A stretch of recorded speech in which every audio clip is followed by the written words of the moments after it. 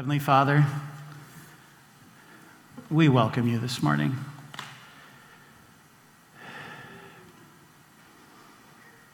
Thank you for gracing us with your presence. Lord Jesus, we welcome you this morning, our Savior, our Redeemer. You took our sins. You washed us clean. Yes, you are so welcome this morning.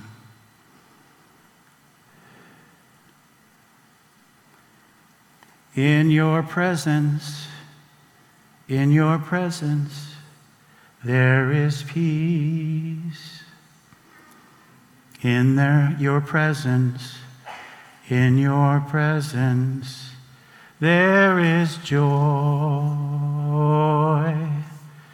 We will linger, we will stay in your presence day by day, till your likeness may be seen in us.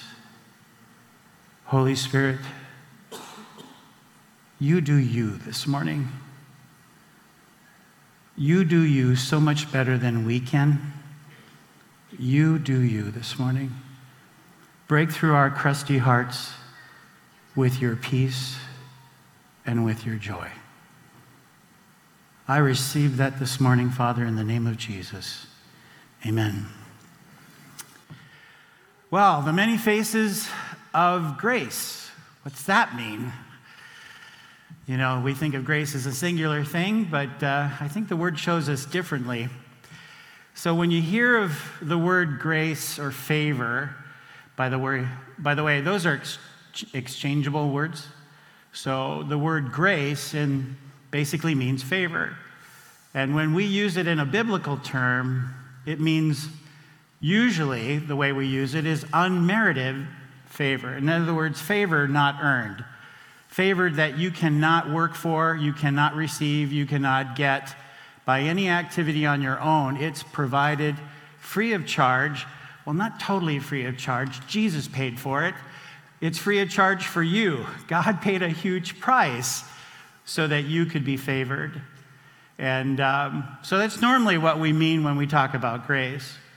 But the fact that we have so many people here this morning, the likelihood is that each one of us has different concept of what grace is, how you've experienced it in your own life. And that's okay, because God is so much bigger than a singular definition. So we have to keep that in mind. How does grace and suffering work together? A lot of times we think grace is when we're feeling really good and things are always going right. We don't normally see grace as being in operation when things are really sour.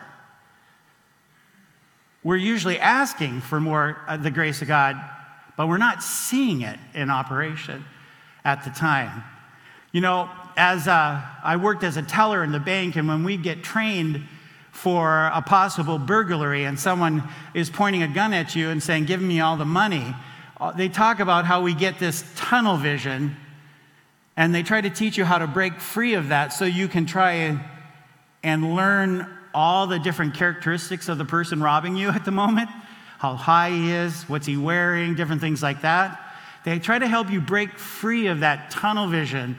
And when we all find ourselves in stressful situations in our life, we get, spiritually speaking, tunnel vision, and we start not seeing all the things that God is doing in spite of us being in that situation.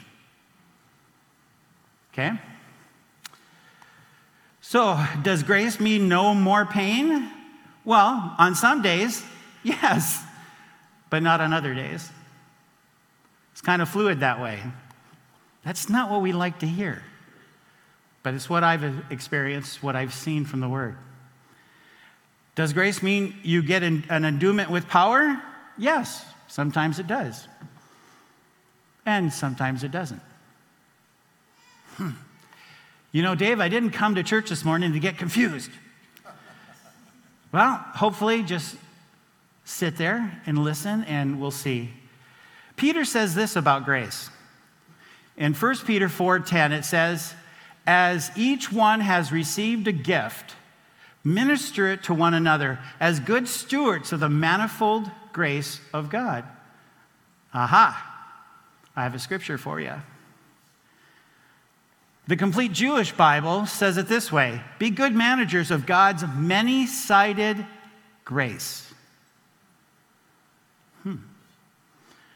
And the Passion Translation says it this way: "Be faithful stewards of the many-colored tapestries of God's grace." So we see from the scripture, it even speaks of God's grace being multifaceted, or how I'm using it this morning, the many faces. Multifaceted, multicolored, all meaning the same thing. Now, the one thing about grace that we can hone down pretty clear, and it's a very important aspect when we do use the word grace, that is in complete opposition to anything considered works.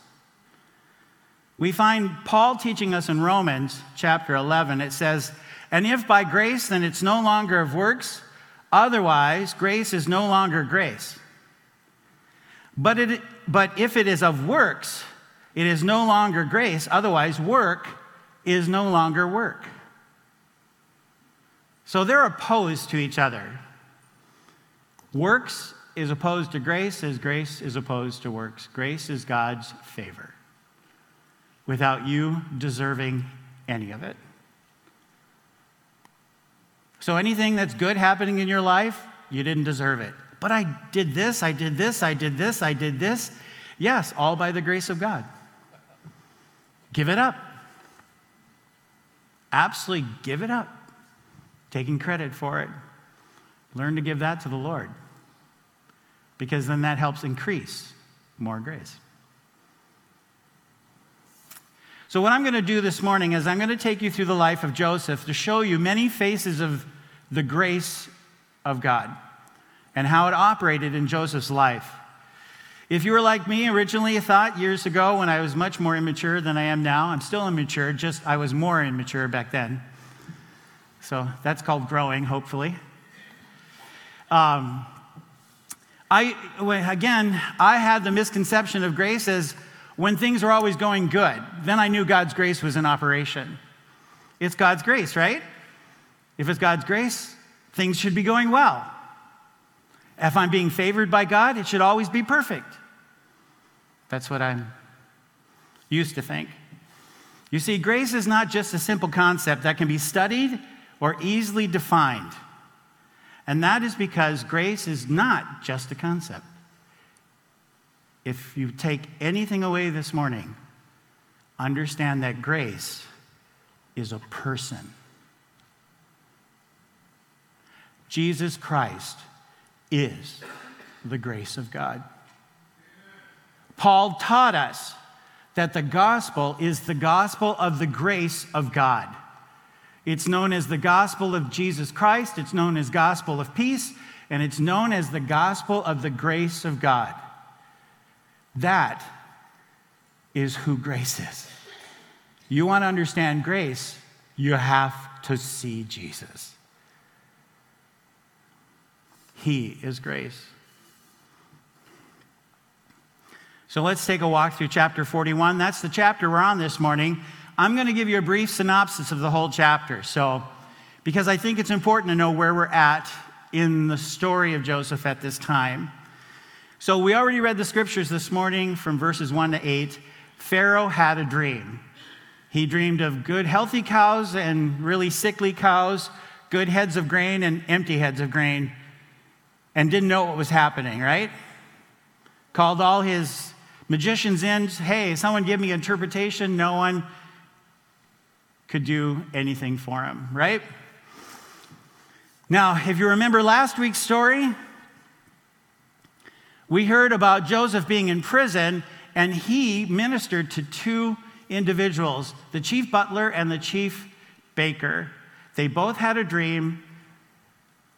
Joseph interpreted that dream. his interpretations were correct, and Joseph asked the butler not to forget him. Y'all remember that? Did you see what the first verse was this morning you read?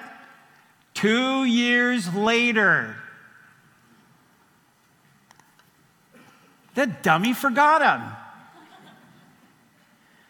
After he got spared and after he saw after he saw the other dude get all his head whacked off,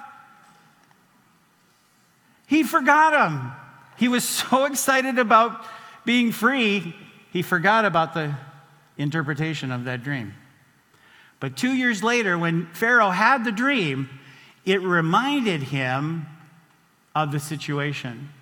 And so from verses 9 to 3, Pharaoh's butler is now reminding or telling the Pharaoh what happened in prison. So verses 14 to 15, Pharaoh then summons, after hearing this interesting news of this Hebrew slave, he calls him out of prison to come before Pharaoh. So of course they're going to have to wash him up and shave him and everything else like that. So he's got to get cleaned up before you go to Pharaoh, right? And so Pharaoh says to Joseph, when he's before him, he says, "Hey, I heard you can interpret dreams." Joseph answered Pharaoh, saying, "It is not in me. God will give Pharaoh an answer of peace." That did not just happen. That took years for God to work out in Joseph, to be able to answer that way and not take credit for that. So he shares his dream with Joseph. And at the end of that, Joseph says to Pharaoh, "The dreams of Pharaoh are one. God has shown Pharaoh what he is about to do." So here's the interpretation of the dream. This is verses 26 to 32. "The 7 good cows are 7 years, and the 7 good heads are 7 years. The dreams are one. And the 7 thin and ugly cows which came up after them are 7 years, and the 7 empty heads blighted by the east wind are 7 years of famine. This is the thing which I have spoken to Pharaoh. God has shown Pharaoh what he is about to do. Indeed, 7 years of great plenty will come throughout all the land of Egypt, but after them 7 years of famine will arise, and all the plenty will be forgotten in the land of Egypt. And the famine will deplete the land. So the plenty will not be known in the land because of the famine following it, for it will be very severe." And the dream was repeated to Pharaoh twice. The thing is established by God, and God will shortly bring it to pass. So that's his interpretation of the dream. Now, Joseph adds advice to that dream, to the interpretation, verses 33 to 36. Verses 37 to 45, Pharaoh takes Joseph's advice and makes him second in command, giving him his extra chariot, a wife from one of the high priests. That's an interesting concept. Just think of that for a while. Here's a Hebrew now taking a wife of a pagan god's high priestess. Interesting. Just thought I'd have you rest on that thought for a second. Okay. So he had a wife, and then as he drove around the city, everyone would cry before him, "Bow the knee." Oh my God. So from pit to prime minister. In 20 years or so. Not overnight. All right. So verses 46 to 49, the first part of the interpretation of Joseph received from the Lord comes to pass. Verse 50 to 52, Joseph has 2 sons, Manasseh and Ephraim. Manasseh means, "For God has made me forget all my toil and all my father's house." Oh. Ephraim means, "For God has caused me to be fruitful in the land of my affliction." Verses 53 to 57, the second part of the interpretation Joseph received from the Lord comes to pass. So all the countries came to Joseph in Egypt to buy grain because of the famine was severe in all the lands. So that's where this chapter ends. And I want to just give you a quick synopsis rather than reading through it, because the focus this morning is on the different faces of the grace of God. And chapter 41 gives us one of those faces. There's more faces to look at, so that's where we're going to start next. Just as a reminder, Peter told us there is a manifold grace of God, multifaceted, varied in its presence. Other translations that I read said many-sided grace of God, or the multicolored tapestry of the grace of God.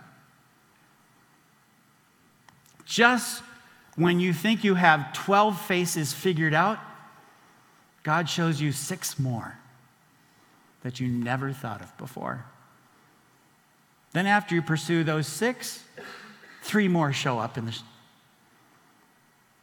and after you pursue those 3, another 12 shows up later on. I mean, it's never ending. I don't know if you remember the story of Isaiah seeing the Lord high and lifted up, and the Bible says how his train filled the temple. The word filled there means to not stop filling. In other words, when God walked in and his train followed him and it started filling the temple, it just kept filling the temple and kept filling the temple and kept filling the temple. That's our Father. That's our Abba, our Daddy. That's who we get to discover every day. And there's a new discovery for you every day. And if you missed yesterday, he's not worried, because eternity is for a long time. Okay? Because now, today, you can have a discovery. And tomorrow. But what happens if tomorrow goes so bad you're not thinking you discovered anything? That's okay. Eternity is for a long time. And there's a day after that as well. And when you get 2 years down the road and you look back at the day you thought you missed God, then God shows you how he was really big in that day. Is that making sense? All right. Multifaceted. So, what do the different faces of God look like? The different faces of his grace? Well, grace looks like a dream. Really? If we go back to Genesis 37, 3-5, now Israel loved Joseph more than all his children because he was the son of his old age. Also, he made him a tunic of many colors. Well, that's interesting. But when his brothers saw that their father loved him more than all his brothers, they hated him and could not speak peacefully to him. Now, Joseph had a dream, and he told it to his brother, and they hated him even more. What is going on here? Doesn't Jacob know you're not supposed to have favorites? Well, you got to understand the culture. Think back, go back farther than the story of Joseph, when Jacob was a young man in pursuit of a wife. Do you remember the story? He fell in love with Rachel, and he worked 6 years for her father as a dowry to get her, right? And then his father, soon-to-be father-in-law, plays a dirty trick on him and has him marry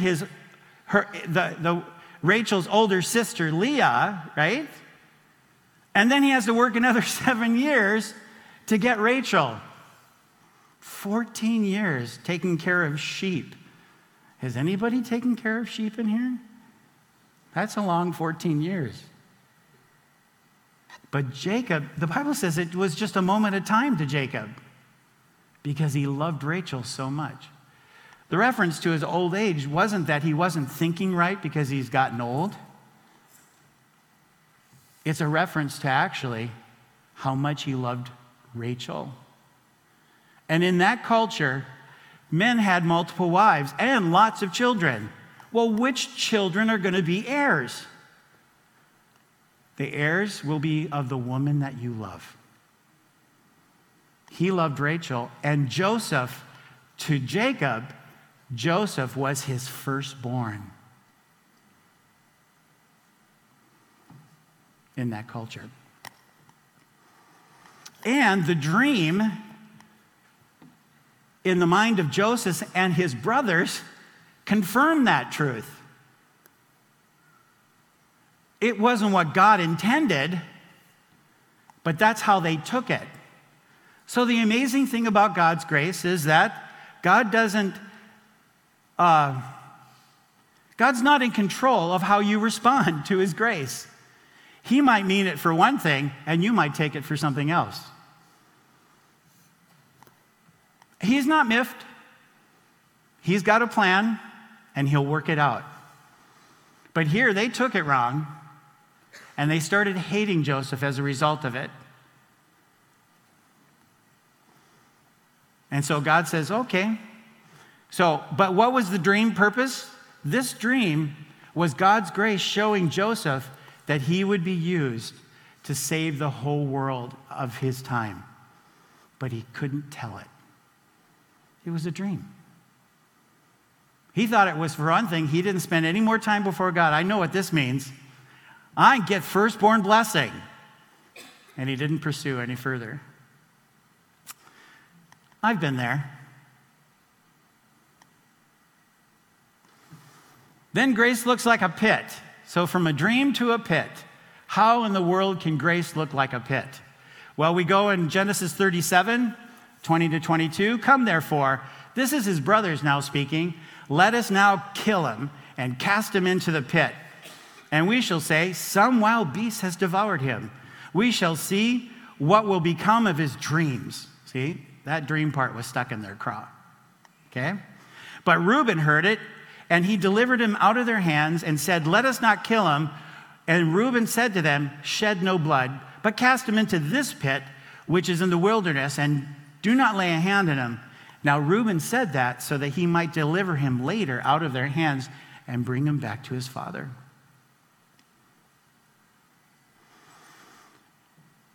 The pit was God's grace to save Joseph's life. His brothers were intent on killing him.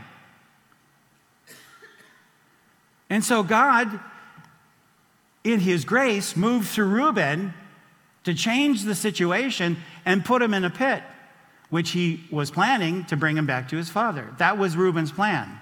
God had others planned, but that was Reuben's. But in a human invention, something Reuben was thinking, God still moved by grace. Amazing that he can do that. Can you imagine if he did make it back to his father after being in the pit, what would happen? So that's why grace looks like slavery. So grace looks like being sold into slavery. Every time I say that, it bothers me. It doesn't make sense. In the culture we have now and what we've come through as a country, that's got bad taste. How can that be? Well, this is thousands of years ago. Let's keep that in mind. But now he's in a pit, and if Joseph was allowed to get out of that pit to go back to his father, he'd tell on his brothers, and what would Jacob done and destroyed all of God's plan for Israel to become a nation? That's a possible thought. That's plausible, highly plausible. And so rather than letting him out back to his father, Genesis 37:28, then the Midianites, that word there, Midianites, there we go, traders passed by, excuse me. So the brothers pulled Joseph up and lifted him out of the pit and sold him to the Ishmaelites for 20 shekels of silver, and they took Joseph to Egypt. There's no way he could be sent back to his father. God had to find another path to bring the dream to pass, and he did by being sold. Doesn't make sense. It didn't make sense to anybody then. The brothers are trying to get off from killing him. Joseph didn't make sense, to him, I'm sure. The trauma of it all. They would have to trade him or kill him. God's grace made a way that would not only preserve Joseph, but all of Jacob's family and most of the known world at that time. This is God working through the worst of it. You got to be able to stop now and look in the past to all the worst of it of your life and realize that God has been working. And if you can't see it now, you should start asking, God, show me how you worked in that season of my life. I don't understand what you were doing. I still don't understand this day. You know, God's not afraid of that. He'd prefer you come to him with that question than all the Our Fathers and all the glory bees that you can say. That was kind of a Catholic reference. I was raised Catholic. That's the only thing that popped in my head. So I hope that's okay. But all the canned prayers that you can think of, he'd rather you come and say, God, I don't understand what I'm going through now, and I don't understand what you did 5 years ago either. He'd rather you say that to him. That opens up the conversation. It shows God you want to hear. You want to listen. And what a gift God's given us to be able to listen to his voice. He says, my sheep hear or listen for my voice. That's a gift from God to be able to do that. To be able to get into your quiet place, to open up the Word and hear it from the Word, to sit quiet, hear it from the Spirit of God, or even to hear it from other brothers and sisters speaking into your life. Or even from a complete stranger on the side of the road who you might stop and give $10 because he's got a sign saying, I need hotel money.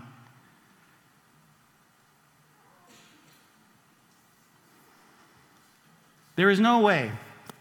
So God made a way through his grace. Not only does it look like being sold, but it also, grace looks like being bought. He was bought by Potiphar. Now we see in the Word, actually wording now, showing that grace is starting to show up on the scenes. Verse 39, chapter 39, verses 2 and 3. The Lord was with Joseph. Someone say amen. Oh, good, you're still out there. I saw bodies, but I wasn't sure if it was silhouettes. All right, there we go. Get the laughter going. It helps the juices in the brain, helps you think. That's good. So the Lord was with Joseph, and he was a successful man. And he was in the house of his master, the Egyptian. And his master saw that the Lord was with him, and that the Lord made all he did to prosper in his hands. By God's grace, a master, a human being that bought him, would see Joseph's giftings. Potiphar could see that the Lord was with Joseph.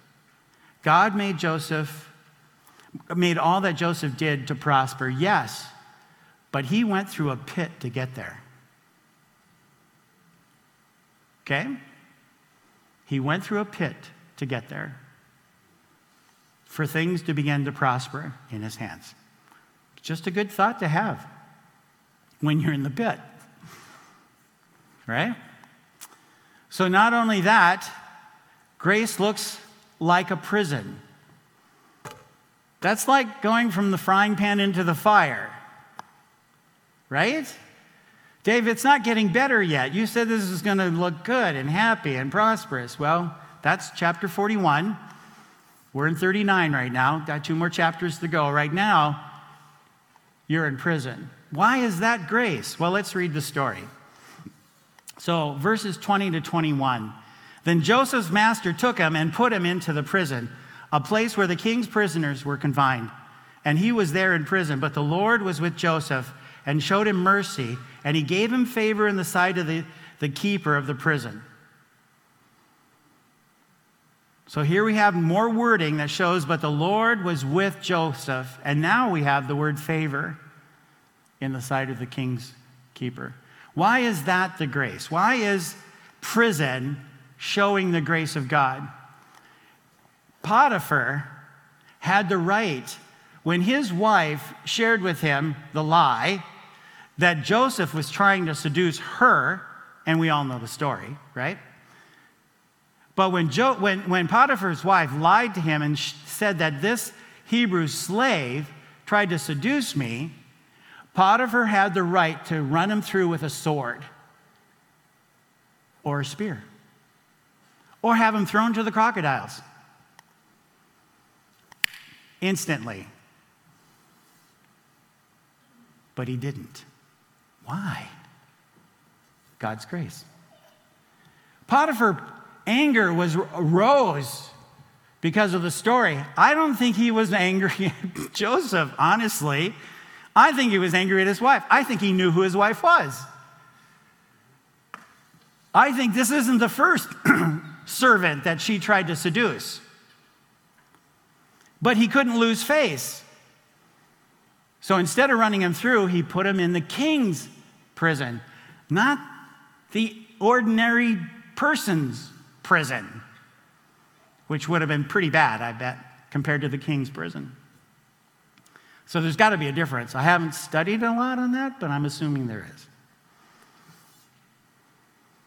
So prison was the grace of God in action. Potiphar could have executed him on the spot. Once again, God gave Joseph favor in and through those around him. Are you always looking for God's grace to come, miraculously, supernaturally, it does come. But don't let that just be the focus, because he's going to be using all the bunch of people around you to bring his grace. Right? The people you are at work, your boss, your coworkers, your neighbors. Especially that neighbor who has a dog who doesn't know how to go in their yard. Yes, see, she got it, whoever that was. All right, there we go. So that's grace, allowing God to use other people to speak into your life. And even to be able to look in the past and say, hey, I saw God moving through that person. So it can look like prison. Grace looks like doing well in bad situation. This starts making sense. This is more the type of grace that we've heard of or we've been thinking of. So verse 22 to 23, and the keeper of the prison committed to Joseph's hands all the prisoners who were in the prison, and whatever they did, it was his doing. The keeper of the prison did not look into anything that was under Joseph's authority, because the Lord was with him, and whatever he did, the Lord made to prosper. So we are not told how long this was, but the grace of God will help you make the very best of a bad situation. No matter how long it is. The grace of God is there. This is connected to how we're told to count it all joy when we fall into various trials. How is it humanly possible to count it all joy? It isn't, so stop it. There is no course, there is no book, there is nothing that's going to help you break through the barrier of counting it joy when everything is really sour around you. It takes the grace of God to do that. It takes you looking unto Jesus, who is the author and the perfecter of your faith, to reach out to him and say, Lord, I need your help. I want to count it all joy. I want to do well in this bad situation. I need your help. Show me how. It requires that and allowing him to work.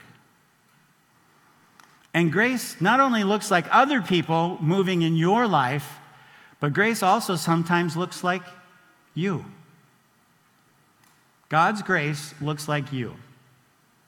What do I mean like that? Well, last week we read in verse 8 of chapter 40, and they said to him, this is the butler and the baker, we each had a dream, and there is no interpreter of it. So Joseph said to them, do not interpretations belong to God? Tell them to me, please. So they told him, he interpreted, and they all came to pass. What's this mean? You will be used by God as a gift of grace for someone else. And a lot of times that happens and you don't even know it. Sometimes I just have a thought to share with somebody, an encouragement, just something that looks very menial to me. But I think the Lord wants me to share it with someone. I'll share it to them, and they'll look at me, tears will well up, and you said, you don't know how much I needed to hear that. What just happened? I was used by God to be a conduit of his grace for someone else. And every one of you fits that category, to be able to be used that way of God all the time, even in the worst situation. Some of you know my testimony. This will have to be brief. But back in 2013 and 2014, I was in 9 months of deep depression. In that season, I was asked to teach at a young adults meeting. And I agreed to it because I said, Lord, you said be ready in season, out of season. So I said, I'm definitely out of season, but I'll go teach. I said, I have no idea what to teach. In fact, I completely forgot what I taught. Completely forgot what I taught until the person who invited me shared with me what I taught. Because her invitation, it's a long story, but her invitation to teach at that meeting was a catalyst for God to bring me back into his presence. So I equate that as she saved my life. And on her wedding day, I shared that with her, but I was too blubbery. I couldn't go any further. So she and her husband called me back on their honeymoon to find out what I meant about how she saved my life. Well, I said, your invitation to the meeting. And she goes, and I said, I don't even remember what you taught. I don't even remember what I taught. She says, Dave, I remember because it saved my life. Yes, that's exactly right. That's the grace of God flowing, ebbing and flowing through our lives. From others, to others, from God, to God. A constant ebbing and flowing with one another. Learning how to do life together. So grace flowed from Joseph to Potiphar, to the jailers, and now to his fellow prisoners. And then to Pharaoh, right? We are always desiring to experience God's favor towards us. But you want to know what's better? If you start to desire to experience the grace of God leaking out of you towards others. You know, we're all cracked pots, right? Why not own it and start leaking the presence of God, leaking the grace of God to others, leaking the love of God to others? Go to God, get filled up, and leak. It's the best thing ever. Because when you empty yourself out, guess what you get? More of God. That one who has a train that never stops filling the temple. That's who you know. That's eternal life. This is what Jesus said. This is eternal life. I don't know if he said it that way. That was kind of dramatic. But that you know him who sent me. This is eternal life. That you know him. Not know him in a concept. Know him personally. That's who God desires us to be. So grace looks like being called up out of prison. Well, hello. We all know that one, right? But let's just read what Pharaoh says to him, verse 39 to 41. Then Pharaoh said to Joseph, inasmuch as God has shown you all this, there is no one as discerning and wise as you. You shall be over my house and all my people, and shall be ruled by according to your word. Only in regard to the throne will I be greater than you. See, the Egyptians, their pharaohs were gods. And so he wasn't going to allow Joseph to be called a god, because then he'd have to fight him and kill him or something like that. So he said, you're going to be main ruler, you just don't get the throne part. So He's speaking that. And Pharaoh said to Joseph, "See, I have set you over all the land of Egypt."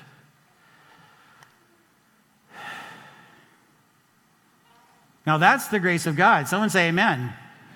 All right. But so is the pit. So is the prison. So is being bought and sold.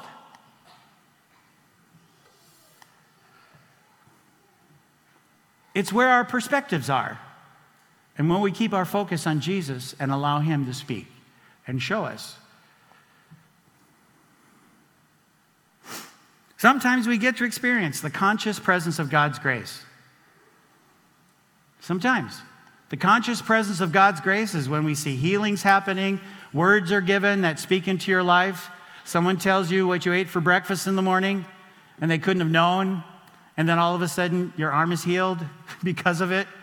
You know, the miraculous power of God, everything we experience of God is because of his grace, because there isn't a person in this room that deserves it. I don't care how much time you've been in the Bible, I don't know how many devotions you've done, how many fastings you've done, how much prayer you do, all good stuff. Someone say amen. All right, it's good stuff, but it doesn't earn a thing for you. Now, it might give you rewards later on, that's another story. But I'm talking about now, the here and now, with the grace of God. You can't earn it.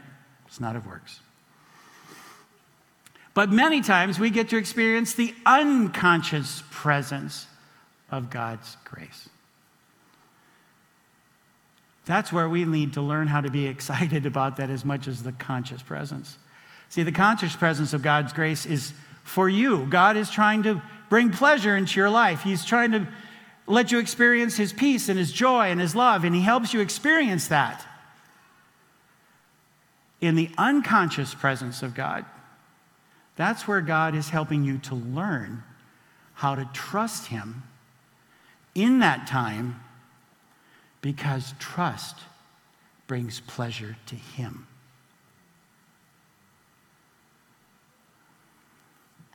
That's what God wants. Your faith is more precious to God than all the refined gold on this planet. Just your faith and trust in him. More precious. What's he willing to do for it? We'll have to ask him. The path of grace is this, and Jesus increased in wisdom and stature and in favor with God and men. So if Jesus needed to increase in grace, so will you. Someone say amen. Yeah, you get more. But the thing is, when you got saved and born again, you received 100% grace. God made you acceptable in the beloved. You have 100% status of grace with God, and guess what? There's more. This would be a good Pentecostal moment for me to say, and someone say more. Yeah, see? And all those who said more, you got more. Now, I'll say this again. Someone say more. Yeah, there was more. Okay, good for you, the ones who caught that one. But there's more. You got 100%. You start off with 100%, and God said, there's more for you. How do we get more, Jesus? How do we get more? Give it away. That's right. Give it away. Because when you give, you receive. Pressed down, shaken together, running over. When you give, start leaking what you have. Because it's 100%.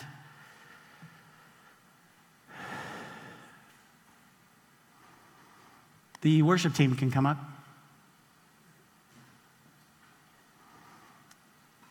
Remember, you can't earn God's grace. It's not of works. But giving is an act of God's grace, so it's not your work, technically.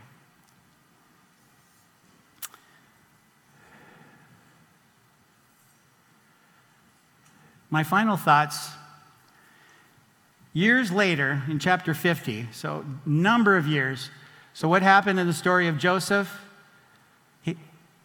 He meets his brothers again. They get reconciled. They bring dad and the family, about 70 in all. They come to live. Pharaoh meets and says, hey, you're an amazing man because you had this guy. Okay, so they give them the land of Goshen. They start setting up camp and start reproducing. So this is years later, after Jacob's now dead, and his brothers are really scared that Joseph now is going to retaliate for the years of misery that they caused. And Joseph says this, do not be afraid, for am I in the place of God? But as for you, you meant evil against me, but God meant it for good, in order to bring it about as it is this day, to save many people alive. Now therefore, do not be afraid. I will provide for you and your little ones. And he comforted them and spoke kindly to them. That right there shows the scripture that Paul reads to us or tells us, and we know all things work together for good to those who love God and those who are called according to his purpose. That's a nice saying. I'm sure some people have it a plaque on their wall. But hopefully looking at the different faces of grace, you get to say, hey, that makes better sense. I can operate in that. Okay, things are really sour right now, but God, your grace is here somewhere. Help me see it. Help me see it, Lord. What then shall we say to these things? If God is for us, who can be against us? He who did not spare his own son, but delivered him up for us all, how shall he not with him also freely give us all things? Let's pray. Father, as we just went through your word and just looked at the different faces of grace, Father, as we're now entering a time of worship, I'm just asking that the Holy Spirit just come and make that real to us. Make your grace even more real. If for those who are in a sour time of their life, Lord, just help them trust in your grace, even though they can't see it.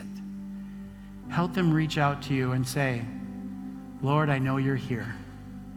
Lord, I know you're working on my behalf. I don't see it. I don't feel it. But I trust you. And for those of you who are experiencing the conscious presence of God and his grace is flowing and you see it and you taste it, give it away. Start giving it away to others. Ask the Holy Spirit to begin to show you, who do I give this to? And Father, help us all see that in the name of Jesus. Amen.